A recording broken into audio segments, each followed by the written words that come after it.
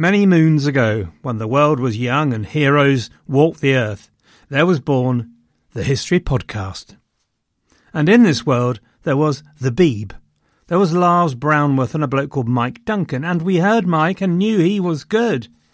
And so was spawned a new generation, wherein I was inspired by Robin Pearson, who picked up the mantle of the Roman Empire in Byzantium. Robin, I'm glad to say, is still going strong, is still producing magnificent history and entertainment, and here is a message from him. Hello everyone, this is Robin Pearson from the History of Byzantium podcast. It seems like you enjoy your history recounted to you by an erudite, funny Englishman. Well, I am also an Englishman. And if you like a bit of Roman history, then come join me for a 1,000-year epic of incredible highs and devastating lows. Check out The History of Byzantium wherever you get your podcasts, or go to thehistoryofbyzantium.com. For now, back to David. Mom deserves the best, and there's no better place to shop for Mother's Day than Whole Foods Market. They're your destination for unbeatable savings, from premium gifts to show-stopping flowers and irresistible desserts. Start by saving 33% with Prime on all body care and candles. Then get a 15-stem bunch of tulips for just $9.99 each with Prime. Round out Mom's menu with festive rosé, irresistible berry chantilly cake, and more special treats. Come celebrate Mother's Day at Whole Foods Market.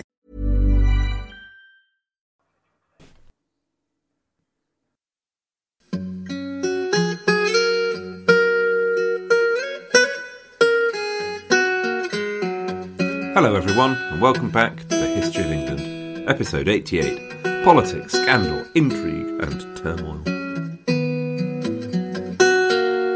2 weeks ago, we left Edward and Gaveston whinnying over each other at Dover Dock.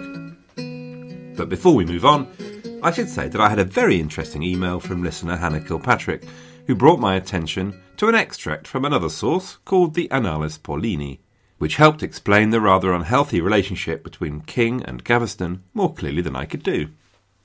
Hannah can clearly translate Latin, which makes me more than a bit envious, since my own Latin skills are the level of Brian, trying to write Romans go home on the forum wall. Here's an extract from the extract, and I'll put the rest of the piece, which isn't long but very worth reading, onto the website. In an excess of love, the king called Piers his brother. The common people, however, called him the king's idol, whose displeasure the king feared as that of a father, and whom he sought to please as one would a master. So thanks, Hannah. Now, if you felt so inclined, you could divide Edward's reign into 3 bits. From his accession to 1311, it's all about his friend Piers, and the demands for reform that he generates, and the production of the so-called ordinances. Then the following 11 years are dominated by Edward's rather unhappy attempt to rule under the pattern imposed by those ordinances, and a struggle between the king and his cousin Thomas of Lancaster, which leads to one of them kneeling in the mud in front of the other. There are no plot spoilers here, so I'm not telling you which one it is. And then the final struggle for supremacy that leads either to a losing argument with a red-hot poker or being spirited out of the country, depending on your point of view. So today we will get very close to the end of the first bit. OK, so here we go. Little Isabella was not alone as she arrived in England. She had 2 royal uncles with her, and her brother, the future Charles IV of France. Already these French folk and their boss Philip the Fair were grumpy about Edward's relationship with Gaveston, touchy and on the lookout for offence. The next big event was Edward's coronation, where they were to receive the looked-for outrage. Behind the scenes was already a certain amount of discord, although historians have debated the whole thing rather fiercely. We know that the date of the coronation was delayed, and we know that a slightly weird coronation oath was agreed between Edward and the magnates. Part of the oath Edward was to swear goes like this: uphold the rightful laws and customs which the community of the realm shall have chosen. You see that? Shall have chosen. It's like a blank cheque. I promise to give the bearer exactly what he wants, no matter what he wants, so help me God. The full oath, by the way, is up on the website. So there seem to be conflicting views about all of this. Let's call one view Pollyanna's opinion. This says that everything is fine. Edward and his magnates are working together to establish a nice, reasonable way of running the ship. They're all wary of the way that Edward I kept going back on his promises, hence the change of the wording. The earlier Boulogne Declaration is actually just their magnates declaring their support for Edward and the crown, and the coronation is delayed because the Archbishop of Canterbury is ill, and he's away, and they want to give him time to come back. Let's call the other view the Merchant of Doom view. This says that Edward and Gaveston's behaviour has already outraged the magnates just a few months into the reign. The battle lines are forming. They're out to get them. The coronation is not really delayed for the ABC. It's because the king and the magnates are arguing about this oath thing, and also about the role of the hated Gaveston at the coronation. Well, you pays your money and takes your choice. For me, given that it is only a matter of weeks before Gaveston will be exiled, Pollyanna's view seems a bit unlikely. But greater and far better minds than mine would disagree, so there you go. Anywho, the coronation itself was a grand affair, with a massive crush of people attending the ceremony, resulting in the crushing of a knight from Ponthieu, for example. The Archbishop of Canterbury didn't make it, but there was a glittering array of lords attending the king. The king's sceptre was carried by the Earl of Hereford. The Earl of Lancaster carried Edward the Confessor's sword, Katana. The royal vestments were carried by Hugh Despencer, the Earl of Arundel, and Roger Mortimer of Wigmore. The French Charles of Valois put the boot on the royal foot. So that all sounds fine. But the blasted Piers Gaveston wormed his way into the old firm's apple again. So there he is, carrying the crown of St. Edward and setting it before the king. Once again, there he was in the prime spot. And then came the post-coronation party. The post-coronation party was in Westminster Hall and was something of a hoolie. There was a big dais there with Edward and Isabella perched on top of it, high enough for a mounted knight to pass underneath. There were vast amounts of food produced by 40 ovens and a red wine fountain fed by lead pipes, so that if you didn't drink yourself to death, the lead would get you. Well, that's all fine, although apparently the service was a bit poor, but then Gaveston tips up. Now, an earl is allowed to wear cloth of gold at these events, but Gaveston's not having that. He's all dressed up in imperial purple, trimmed with pearls. Edward, meanwhile, has had a large tapestry hung on the wall with the arms of Edward II and Gaveston, not the arms of England and France, as you'd expect, which is really a remarkably daft thing to do, unless your specific aim is to insult the French. Not that I'm necessarily saying that's a bad thing, just before a Six Nations rugby match, for example, but just not good politics at this point. And then, to cap it all, the two young men laughed, ate and joked together, and paid not one jot of attention to poor little Isabella. Isabella's relatives were livid, and they stormed out of the hall. An English earl wanted to kill Gaveston there on the spot. Really, it was most uncomfortable. Everyone was nervous. No one could relax. There was a general curling of toes and benching of cluttocks, except Edward and Piers, of course, who had a ball. Now, for the purpose of balance, you have to say that none of this is certain. The chroniclers are very negative towards Edward and Gaveston anyway. One normally negative chronicle just says they had a party, and then they all went home. But subsequent events do kind of bear it all out. If these exact events didn't happen, you suspect something similar did. Because what follows is a parliament where leading earls told Edward that his friend had to go. Edward's only been on the throne 8 months, and already he has a major revolt on his hands. There's even a whiff of civil war. Edward was making sure loyal men held the royal castles. He was breaking bridges over the River Thames to make sure he can't be surprised. The earls had gathered at a castle in Yorkshire ahead of the parliament. I mean, it's quite remarkable how quickly things have gone pear-shaped. You might say that the only crime here is Edward's over-enthusiastic friendship for Gaveston. But in the medieval state, Gaveston threatened everything that made it work politically. Patronage, access to the king. Here's the rest of that quote that Hannah sent in. the king gave to this peers the bestowal on his subjects of many kind of favours, which by royal prerogative belonged to the king himself alone, and ought not to descend to others. For example, if any one of the earls or magnates would request any particular grace of the king regarding the proceedings of any business, the king would send him to peers. Anything that peers said or instructed would soon be enacted, and the king would allow it. And so all the people were resentful, seeing two kings reign in one realm, both in word and in action. Here's a contemporary quote Catherine Warner posted on her Edward II blog. Gaveston alone found favour in the king's eyes and lorded it over them. That's the English barons, like a second king, to whom all were subject and none were equal. Almost all the land hated him. His name was reviled far and wide. He was an object of mockery to almost everyone in the kingdom. Edward refused to see any of his barons unless Piers was present. He ignored them when they were present and spoke only to Gaveston. Gaveston didn't handle it well. There's another quote from Catherine's website taken from the Vita Edwardi Secondi. Apparently, some of this went to Gaveston's head. Scornfully rolling his upraised eyes in pride and in abuse, he looked down upon all with pompous and supercilious countenance. Indeed, the superciliousness which he affected would have been unbearable enough in a king's son. The king had to manage and balance patronage carefully. He had to make sure he consulted and included his great men. He needed to make sure that no one poppy stood too much higher than the others. Edward would prove that he could be politically astute, but normally he just couldn't be bothered. Consistently he failed to learn this lesson, which really is quite remarkable. I mean, it's not that it wasn't made clear to him, really. For the moment, then, Edward really only had 3 supporters amongst the earls. 2 of them, unfortunately, were 2-bit no good and generally speaking cotton-picking, the Earls of Oxford and Richmond, who were poor and not very influential. But at this point he did have on his side one Thomas of Lancaster.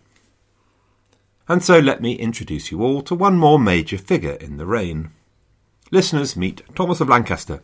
Thomas, meet the History of England podcast listeners. Thomas will be Edward's great antagonist. He's the original 10-ton gorilla in the context of magnate power. He's royal, the son of Edward I's brother Edmund Crouchback. He has the earldoms of Lancaster, Leicester and Derby, but 3 earldoms is never enough, don't you think? So, in 1294 he married the 13-year-old Alice de Lacy, so that when her father died he would also inherit the earldoms of Lincoln and Salisbury to boot. The marriage wasn't a success, and indeed Alice's life was something of a struggle generally. Her trouble was that she was a valuable asset on the marriage market. So, we'll meet her again, but as far as this first marriage was concerned, the two would be separated by 1317 with no children. Anyway, back to our Thomas. Despite Thomas's later stubborn adherence to reform and what became known as the Ordinances, he was no Simon de Montfort. Although it's quite possible, actually, that he saw himself as such. He appears to be one of those people who kind of expect the world and success to come to them, rather than recognising that success is something you have to work for. Idle, stubborn, uncharismatic, far from being the sharpest knife in the drawer, all this meant that despite his enormous personal wealth and the amount of messing up that Edward does, Lancaster was never able to bind the barons together in a really effective opposition to Edward. Just to put that enormous personal wealth thing into context, up to now it's been the De Clares and their earldom of Gloucester that's been the 10-ton gorilla of the aristocratic world, with income of £6,000. By 1311, Lancaster's income was 11,000, getting close to the king's. He was like a mini-king in the north of England. At this point, though, it's not a problem. Thomas and Edward are cousins and chums, and Thomas stood by Edward in the face of the barons' demand that Gaveston should take a foreign holiday right now with a one-way ticket. But in 1308, the barons had the bit firmly between their teeth. The Earl of Lincoln presented a document that the barons had constructed, which had 3 main articles. 1. The earls owed allegiance to the crown. So, if an individual king turned out to be potty, clipping his wings was actually their duty to the crown. Neat. So, now a baron could legitimately act against the king on the crown's best interests. 2. Gaveston has to go because he gets in the way of the king working with his barons and their council, and therefore effectively he disinherits the crown. 3. Remember that coronation oath? The one where you said you'd be bound by laws that the people will make? Well, here are your people making a law recommending that Gaveston needs to go. So, Edward, you have already sworn to do what we say, so you have to do it. QED, slam dunk, bang to rights, open and shut case, insert the relevant idiom. Edward resisted, tooth and nail. The barons insisted. The Archbishop of Canterbury excommunicated Gaveston if he should return, before he'd even gone. By June 1308, they'd even gathered an army, and finally, stubborn as he was, Edward caved. He clearly just had no choice. But, at the last minute on the 16th of June, Edward had a thought that probably made the whole thing a bit more palatable to him and Piers. He appointed him Lord Lieutenant of Ireland. Now this was nice and quite cunning, a position of power and prestige, and not inconsiderable wealth, far from being the humiliating exile the barons were probably envisaging. A neat little sidestep that proves that Edward might lack a sense of proportion, common sense and maturity, but he didn't lack a certain amount of intelligence. Edward will prove several times that he has plenty of courage and at times can act decisively. So in June 1308, off Piers sailed for Dublin. Ready to pop the question? The jewelers at BlueNile.com have got sparkle down to a science with beautiful lab-grown diamonds worthy of your most brilliant moments. Their lab-grown diamonds are independently graded and guaranteed identical to natural diamonds, and they're ready to ship to your door. Go to BlueNile.com and use promo code LISTEN to get $50 off your purchase of $500 or more. That's code LISTEN at BlueNile.com for $50 off. BlueNile.com, code LISTEN. With the removal of the mistress, the king and barons had space to rediscover their love for each other, as it were, and we get a period of reconciliation and reform. There's evidence from this period that already there were other members of Edward's household who worried the barons almost as much as Gaveston. We get the mention of one Hugh Despenser, for example, who the barons asked to be removed from the king's household. And meanwhile, in the background, the evidence is that Edward sees Gaveston's exile as purely temporary. Already he's trying to get support for the idea of bringing him back, and is playing the patronage game with a bit more skill. But by November 1308, a split has occurred of long-term significance between Edward and his cousin Thomas of Lancaster. Irritatingly, we don't know why, but Thomas stops witnessing charters and stops getting any patronage and grants from Edward. He heads off for the north and sits there, plotting, a focus for disaffection. However, Edward's political efforts were not in vain. By June 1209, he had papal approval for the lifting of the threat of excommunication on Gaveston. Archbishop Winchelsea hated it, but he just had to live with it. And on the 27th of June, the boy Piers Gaveston was back in town. Now, Edward realised that there was a political price he would have to pay for the return of the second king. Basically, what he did was accept the main contents of the articles on the Charter, those articles which the barons had presented ages ago to Edward I. So we talked about preases a few episodes ago with Edward I, but we should have a quick reprise. Off. Prise, from the French to take, was a development of the ancient right of a king or lord to tip up at one of his minions' houses and demand to be put up for the night. Over Edward's reign, with the constant pressure of warfare, this right had really been pushed, so effectively extended to be not just the king and his immediate household, but also the king and his entire blessed army. This is taking something of a liberty, and you can see why the magnates are irritated. The king's officers just turn up and start taking the stuff. But you can see why the kings were so keen to hold on to it. They were strapped for cash in a time of constant war. And this method of raising revenue was not dependent on parliamentary consent. They could just go ahead and do it. So Edward's concession was to accept that there had to be some rules about prieses, though, as we'll see, he spoke with something of a forked tongue. Another development during his dad's time had been the use of the king's wardrobe as the key financial office rather than the exchequer. What this meant in practice was that money and revenue came in directly to the king's household, and he spent it as he saw fit, rather than being controlled by responsible officials. The magnates were as keen as mustard to see expenditure subject to proper rules, so again Edward gave concessions by promising to curb the powers of key household officers such as the constable and the steward and the marshal. And he promised to do something about Scotland, where Bruce's name and reputation grew daily. And in all of this, he was for a time jolly successful. By the summer of 1309, widespread harmony had broken out. It had been a thoroughly painful start, but now, surely, Edward and Gaveston would have learnt their lessons. They'd be humble and grave, and keep things shipshape and Bristol fashion, rather than rushing around like blue-ass flies trying to annoy everyone. Sadly not.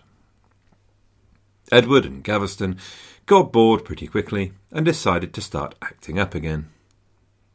Gaveston couldn't restrain his arrogance, he just couldn't do it. Although he was not quite as obviously in attendance as before, nonetheless the evidence for his influence was there for all to see. Worse, Gaveston pleasantly decided that now would be a good time to make up all sorts of names about the earls. By and large, they're not massively funny, but I guess they might have been if you'd been there at the time. So, the tall, thin and pale Aymer of Valence got to be called Joseph the Jew. The Earl of Warwick was called the Black Dog of Arden, the Earl of Lincoln, Burstbelly, and Lancaster was called the Churl. Maybe he'd have got away with it in private, but discretion wasn't Gaveston's middle name. He just couldn't leave it alone. Plus, as it happens, Edward was no better at following through on his promises than Gaveston was at staying in the background and keeping his mouth shut.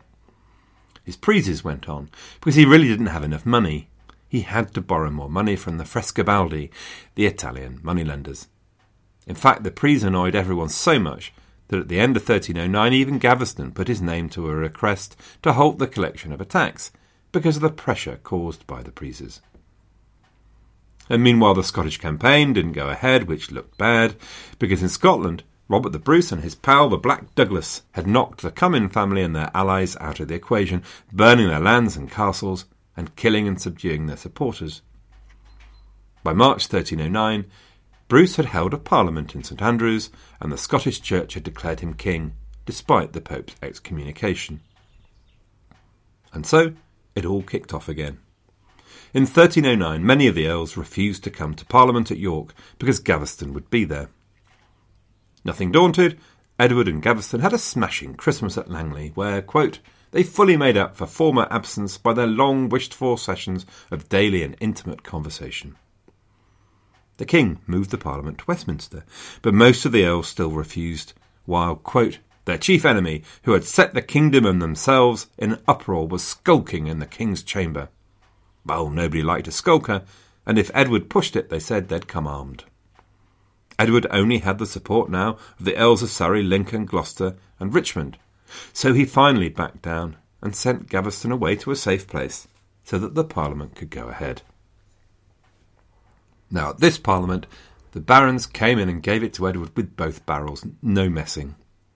They told him everything had gone to hell in a handcart and he needed the barons to put things right for him.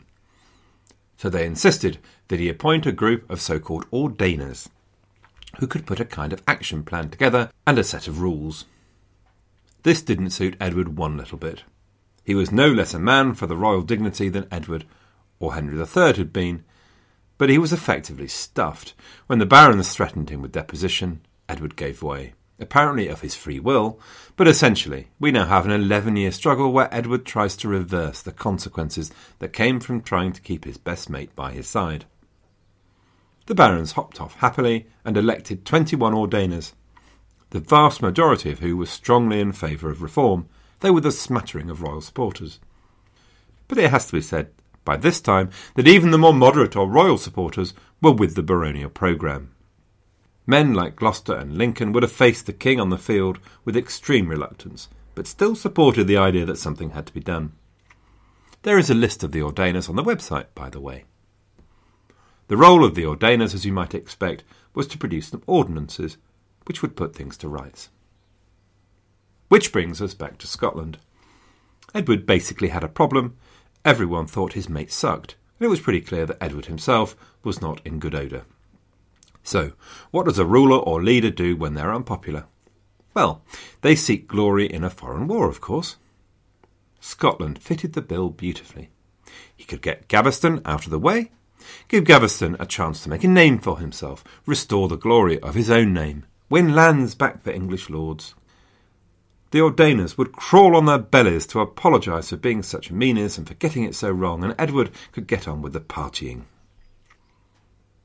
And things in Scotland so far had not gone well. It was not yet a complete dead loss. But since Bruce had destroyed the Commons, he'd taken their lands in the north of Scotland and was now a bona fide king. The Scottish supporters of the English side, such as the Lords of Atholl, Angus, Dunbar and Strathearn, were isolated. Nonetheless, major garrisons still held out in the north, at Dundee, Perth, Banff, in the lowlands at Edinburgh and Stirling, and in the southwest and the borders too.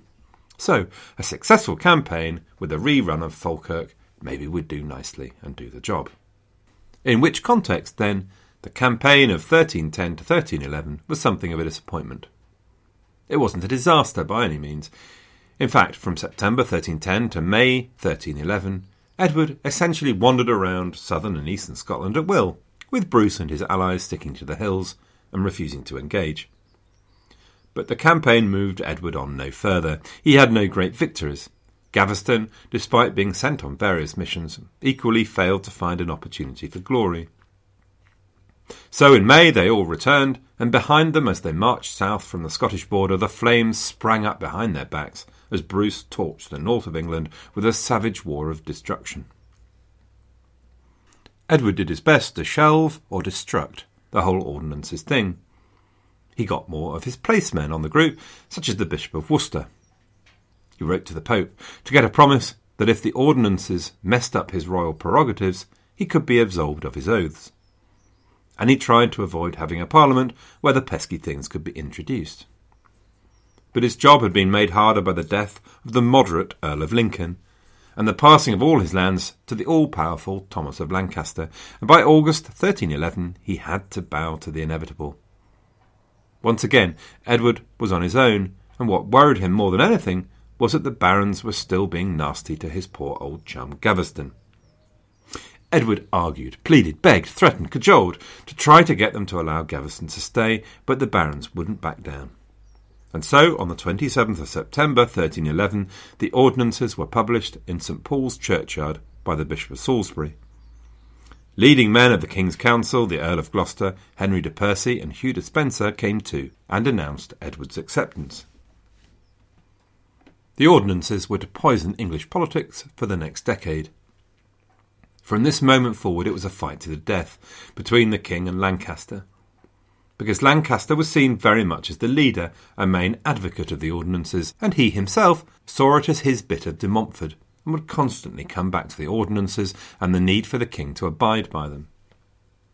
There are 41 clauses, which are on the website, with a bit of a commentary for the keenies amongst you. We can group the clauses up a bit. There's a group which are about individuals. This follows a theme throughout of evil and deceptive counsellors and evil counsellors, which will be a constant theme through the centuries when things go wrong. No one likes to blame the king until there's really no other option, so they blame his sidekicks. And the sidekick here was Gaveston. He specifically was described as, quote, the evident enemy of the king and people, and was told to get out of any king's domains by the 1st of November and not come back, or it would be curtains for him. But there are other nasty sidekicks they want to get rid of. The Frescobaldi, for example, who are latest in the line of Italian moneylenders. Then there's a bunch that are about royal exactions. So the Preses had to stop, money was to be paid into the exchequer rather than the king's wardrobe, so that the king couldn't just spend it willy-nilly or collect revenues himself. One of the innovative things here is the idea that the king should live off his own, rather than rely on taxation. The trouble with the idea was that this ship had really sailed. Life was too complicated, government too big, the king's domain too small for the king to manage this. Then there's some legal stuff. Petitions had to be answered in Parliament and not ignored. Steps were taken to prevent malicious accusations in court. Then there's controlling royal officials. Sheriffs, for example, would be appointed by people like the Chancellor, rather than people like the King. And the activities of forest officials would be investigated. Those forest things yet again. It's a bit tough to find much that's very new in the ordinances. It's been claimed that it's a very oligarchical document because it doesn't specifically refer to the community of the realm as we've become accustomed to. But it refers to the people throughout, and there doesn't seem much doubt that there was no intention to cut the knights out of the deal. What was new, though, was the idea that consent was to be gained through the baronage in Parliament. Previously, we've had this community of the realm thing, not very well defined, and now it has been defined. It's the baronage in Parliament. And the scope of consent is significantly wider. Never before had the king been told that he needed consent before he left the country, or for the appointment of his officials, or to change the currency. So that's a bit of a step forward, but outside of that, there's no attempt to impose a council on the king, or have day-to-day supervision like de Montfort had tried to do. The ordinances really didn't solve anything, partly because they were all tied up in the personal thing about Gaveston, and they proved impractical to implement. Essentially, they opened a period of conflict, rather than ending one. Poor old Piers. This time there was no attempt by Edward to get Gaveston into a plum job, or make sure he was going to have enough money. Actually, Queen Isabella, who you might have thought would have been very against Gaveston, rather kindly offered him the revenue from the county of Ponthieu, which was hers. But on the 3rd of November, a couple of days late, Gaveston left the realm, possibly for Brabant. And so, is that it? Finally, the end of Gaveston. Next time, we'll find out the answer to that question. We'll also have a bit of an economic and social catch-up. Nothing major. After all, it's not that long since the last lot. But part of Edward's story is not just that he's an incompetent king, he's also an unlucky one, because the economic times, they are a-changing. Now, since I'm leaving you on the edge of a cliff of anticipation, I have to tell you that I'm going to leave you on that cliff for quite some time. Next week, I have a week off, as befits my 3 weeks in 4 policy, but then I'm away on work for 2 weekends, all of which means that the next episode will be in a month's time, on Sunday, the 23rd of March. I do appreciate just how idle that is of me, but sic biscuitus disintegrat.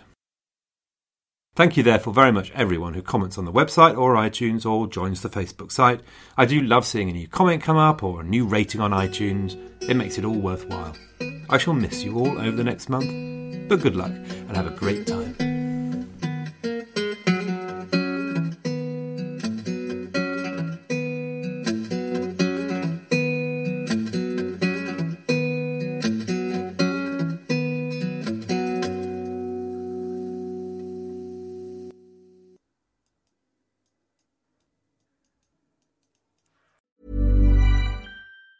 Mom deserves the best, and there's no better place to shop for Mother's Day than Whole Foods Market. They're your destination for unbeatable savings, from premium gifts to show-stopping flowers and irresistible desserts. Start by saving 33% with Prime on all body care and candles. Then get a 15-stem bunch of tulips for just $9.99 each with Prime. Round out Mom's menu with festive rosé, irresistible berry chantilly cake, and more special treats. Come celebrate Mother's Day at Whole Foods Market. When you make decisions for your company, you look for the no-brainers. And if you have a lot of mailing to do, Stamps.com is the ultimate no-brainer. It streamlines your processes to make your business more efficient, which makes you less busy. Mail checks, invoices, legal documents, and everything you need to keep your business running with Stamps.com. Seamlessly connect with every major marketplace and shopping cart. Schedule package pickups and see your cheapest and fastest shipping options from different carriers, with rates up to 89% off USPS and UPS rates. And with the Stamps.com mobile app, you can take care of mailing and shipping wherever you are. Make the same no-brainer decision as over 1 million other businesses with Stamps.com. Sign up with code PROGRAM for a 4-week trial, plus free postage and a free digital scale. No long-term commitments or contracts. That's Stamps.com. Code PROGRAM.